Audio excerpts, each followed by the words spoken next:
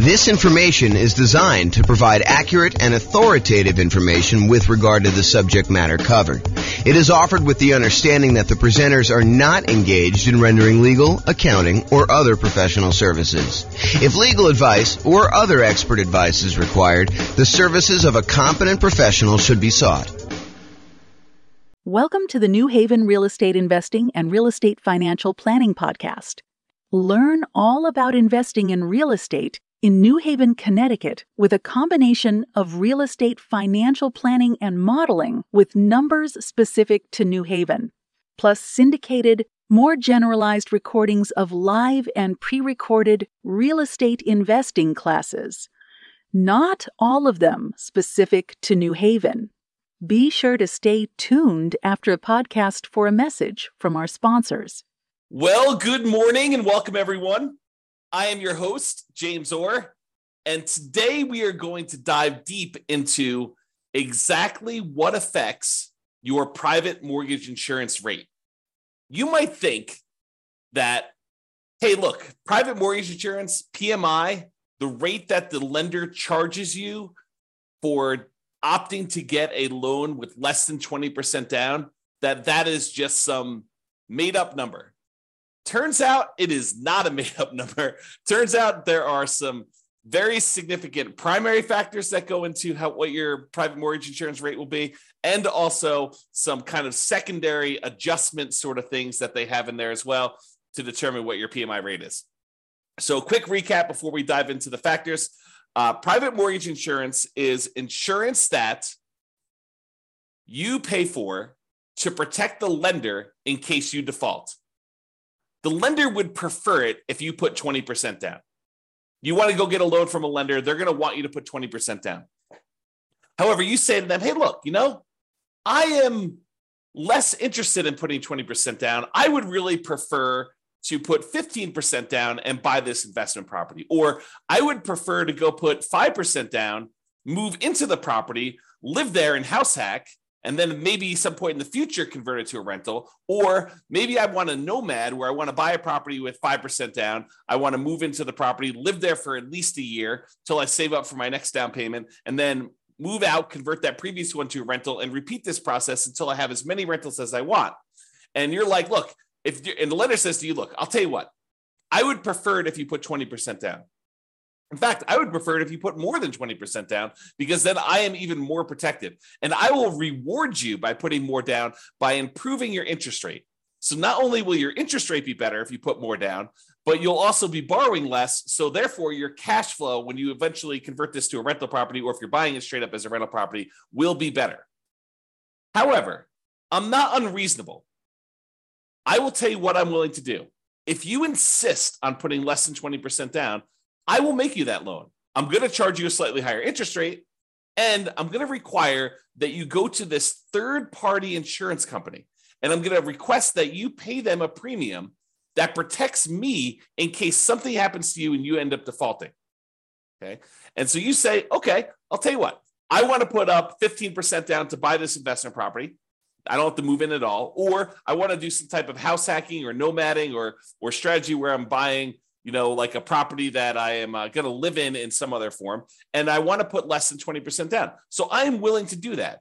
What impacts my private mortgage insurance rate? What determines how much my rate is? And that's what we're covering today. So here are the primary factors. Now, before I go into the detail of what the primary factors are, there can be hard minimums for the PMI rate as well, regardless of any of the adjustments. So they may say, look, whatever your rate is here, but there may be a bottom threshold that says you can't go below this amount. So realize that there may be some adjustments you get where you get a benefit of having this thing, or there may be other ones where it's sort of like a penalty where they will charge you more for doing it. Okay, so what are the factors? And think about it from their perspective, right? This is a third-party insurance company who is going to insure the risk to the lender that you will default. So what are the factors that go into whether they will have to pay out? Because that's how insurance works, right? Like if you're going to get insurance on your house and the lender might have to replace your house if it burns down, one of the things that they're going to want to know is, well, what am I on the hook for? How much of a house am I going to have to replace? So what is the value of the property and what is the insurance amount you're going to want to have coverage for? And they may also say, look, if you're going to come in here and you want to get fire policy on your property, if you're going to be willing to pay the first $10,000 or $20,000 as a deductible against the claim that you're going to make, well, your insurance can be a little bit lower because we're likely to have smaller fires that get caught and they're not going to have as much that we're going to pay out. Whereas if you say, look, I only want to have a $500 deductible, then your premium, how much you have to pay for that insurance, is going to be higher. Similar things are happening with this private mortgage insurance, where they're looking at the factors and how much they might need to pay out. So for example, what is your loan to value of the property? If you're at 19% down payments, you're very close to that 20% down, and they may have to pay out only 1% if you default, because the lender only has coverage for 20% of the property value. Like if they are looking at that and they only have a small amount that they might pay out, the private mortgage insurance premium is going to be lower. If your loan to value is higher, if you have only put 5% down and they might have to pay out 15 or 20% in order to protect the lender, your premium, your private mortgage insurance premium, is going to be higher. So the higher the loan to value, the higher the PMI is going to be. Okay. The coverage amount for the lender. So the lender can choose or insist on certain coverage amounts. And when we go over the actual calculation, we're going to go over another class where we talk about how to calculate PMI. I will show you the rate sheet for calculating private mortgage insurance. And I'll point out to you that the lender can choose to have certain amounts of coverage. It could be, I don't remember, making up numbers here, but 15 or 12% or 6% or 22% or 35%. So the lender can choose what level of coverage they are insisting on for you to get. So if the lender requires more coverage, they want to be protected down to 65% loan to value, that could be a higher PMI rate for you than a lender that only requires to be protected down to 80% loan to value. Okay, so that's going to be another primary factor as to what is on there. Now, another factor is your credit score.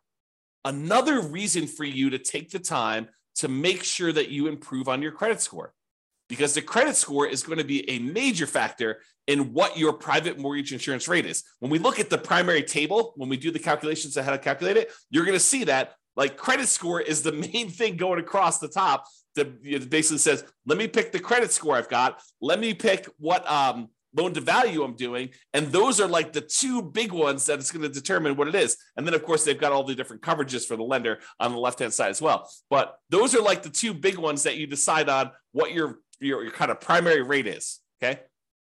However, which table you choose is often determined by the amortization term of the loan itself. If you get a 15-year loan, the rates are different than if you get a 30-year loan.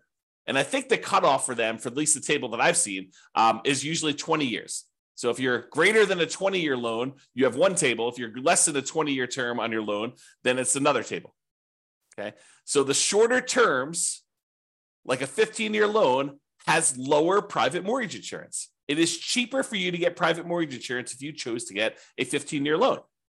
So you're gaining a little bit of ground by having a lower PMI payment, improving cash flow a little bit, but it's much uglier because the 15-year loan, your cash flow on that is going to be much uglier, right? Because you are choosing to pay off a lot of principal every time you make a payment. You're trying to pay off that entire loan in 15 years. And even though your interest rate's going to be better, presumably, and also your PMI is going to be better, your total payment is probably going to be higher overall. Okay. So that's the amortization term of the loan itself. Then fixed and variable payment amounts. So if you decide to have fixed monthly payments or variable payments, then that actually can impact your PMI as well. And the time you've been paying the rates, that is another factor in what the PMI rate will be. And then the lender has separate pricing sheets. So like credit unions apparently have a separate pricing sheet than a conventional lender. And so you may find that the rates are different if you go to two different lenders. So PMI is not static. You have to shop it around as part of when you're shopping for your loan. It's one of the factors we talk about when you're trying to determine which lender to use. So you want to go and find out not just like, hey, what is the rate today, but also what is your PMI rate for me in my situation? Okay. Now, those are like the primary factors. However, what's also difficult is there's a whole separate section after we determine your primary rate for adjustments that get made to your PMI rate. Okay, so let's go over the adjustments quick. If you're doing cash out refinance loans and you have PMI still left on your property, guess what? You're going to get a penalty to your rate for doing that. They think of that as an extra risk. So your PMI rate is going to be higher for that. If it's a second home, if you're not just buying this as your primary home, if it's a second home, you will get hit on your PMI rate. It'll be a penalty for that. And in addition to that, if it's an investment property, you will get hit. Your PMI for doing an investment property, if you're doing a 15% down, non-owner occupant investment property loan, that PMI is going to be different than if you bought a 15% down owner occupant house hack / nomad property. It's a penalty. It's an adjustment that they make to your rate. If you're doing like a single family home or even a duplex, those rates are different than if you do 3 or 4 units. They consider you doing 3 or 4 units as being higher risk. And so your private mortgage insurance rate will adjust up. It'll be more expensive for you to get PMI if you do 3 or 4 units. Employee relocation loans. I'm pretty sure that you actually get a discount on PMI if it's an employee relocation loan. Not sure why, but apparently if your employee is willing to relocate you, then you actually get a slight discount. It's a relatively small discount, but you get a slight discount for having an employee relocation loan. If you have a manufactured home, I'm pretty sure you get a penalty for that. That's an adjustment on there. If it's a lender paid monthly premium, which I'm not even sure you can get, but maybe there is one. But apparently there's a lender paid monthly premium adjustment. So if the lender is paying monthly for you, there's an adjustment for that. Declining renewals. I have a feeling that this means that the PMI gets lower as you renew each year. Okay, and there's a penalty for that. If you're paying an annual premium, I think that there's an adjustment for that. I actually think the annual premium gets you a slight discount. We'll see this when we do the rate sheet. We do the calculations. We'll look at all the adjustments and we'll see how it moves. Okay. Refundable monthly premium. So there was a time where private mortgage insurance was refundable. I have not personally seen any PMI loans where you have a refundable monthly premium. Perhaps there is one. Maybe it's more expensive. I don't know. But the PMI that I've been seeing for the last few years, at least, has been where the monthly premium is non-refundable.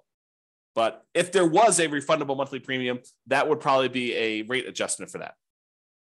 Now, if you have a high debt-to-income ratio, if your debt-to-income ratio is greater than 45%, then there's an additional penalty for your PMI rate. So, like, not only is your credit score a major factor in what your PMI is, but if you have a really high debt-to-income ratio, if you're kind of like pushing that limit and trying to get in and purchase a property that's more expensive, that's going to push you over that 45% DTI, that will also impact your PMI rate and actually make it worse for you for your debt-to-income, because it's like penalizing you and then saying, oh, we're penalizing you because you're already high on your DTI. It's going to be a higher DTI anyway because we're going to add to that. Now, here's an interesting one. If there's more than one borrower on the loan, it does reduce your PMI rate. So if you're just getting a property yourself, PMI is one rate. However, if you and your spouse or you and a partner end up getting a loan on a property together and you're both on the loan itself, actually PMI can be reduced, which is interesting. And we'll see the order of magnitude of these adjustments. We'll show them to you when we do the calculation. I think I'm going to do the calculation in the next class. It's either the next one or the one after that. So next week or the week after that. For those that are listening on a podcast, it'll probably be a couple months. But for the guys that are doing the daily classes, it'll be like next week or the week after that. So we'll actually go over what the exact adjustments are. All right. So in conclusion, lenders prefer you to put 20% down. However, if you insist on putting less than 20% down, they may opt to make you the loan, but they might require you to purchase third-party insurance to protect them in case you default. That is private mortgage insurance. That's basically what is happening, okay? Now, how much your private mortgage insurance has many factors. There are some primary factors that matter more, and then there's some additional adjustments that have a smaller impact, okay? So when we go and we show you how to actually calculate it, we'll walk you through that whole process. Now, I'm going to steal my own thunder and ruin my class where I tell you how to calculate it and tell you the best, the easiest, the most straightforward way for you to determine what PMI is to call up your lender and say, here's my situation. Let me get qualified with you. What is PMI for me? and they will be able to tell you exactly what your PMI is going to be. Okay. Or you can do this the hard way. You could decide, I'm going to try to calculate this on my own using the rate sheet that you get from the lender or from the PMI company themselves, and try to manually calculate this and make all the adjustments and hope that you are doing it correctly. Why go through all the extra effort? I think the interesting thing you'll find out when we walk through how to do the calculation is like what the differences are and which ones are the major levers and how much they can change, like what the range you'll see in a lot of these things. So we'll cover that in a future class. This has been James Orr. Hope you enjoyed this very short class on what affects your private mortgage insurance rate. We'll cover like how to calculate it in another class. Have a great day, everybody. Bye-bye for now. With home prices up, mortgage interest rates up, and rents up, but not quite enough to counteract the higher prices and interest rates. Cash flow on rental properties in New Haven is harder than ever. Book a call with the Real Estate Financial Planner to apply our proprietary 88 strategies to improve cash flow on your rentals. See the show notes for a link to schedule your call and improve your cash flow today. If you're a real estate agent, lender, or professional in New Haven that wants to help our real estate investor listeners, consider reaching out to learn about collaboration opportunities with this podcast. We'd love to add more value to our listeners by having you assist our investors buy, sell, and finance their real estate investments. See the show notes to schedule a call to discuss collaboration opportunities.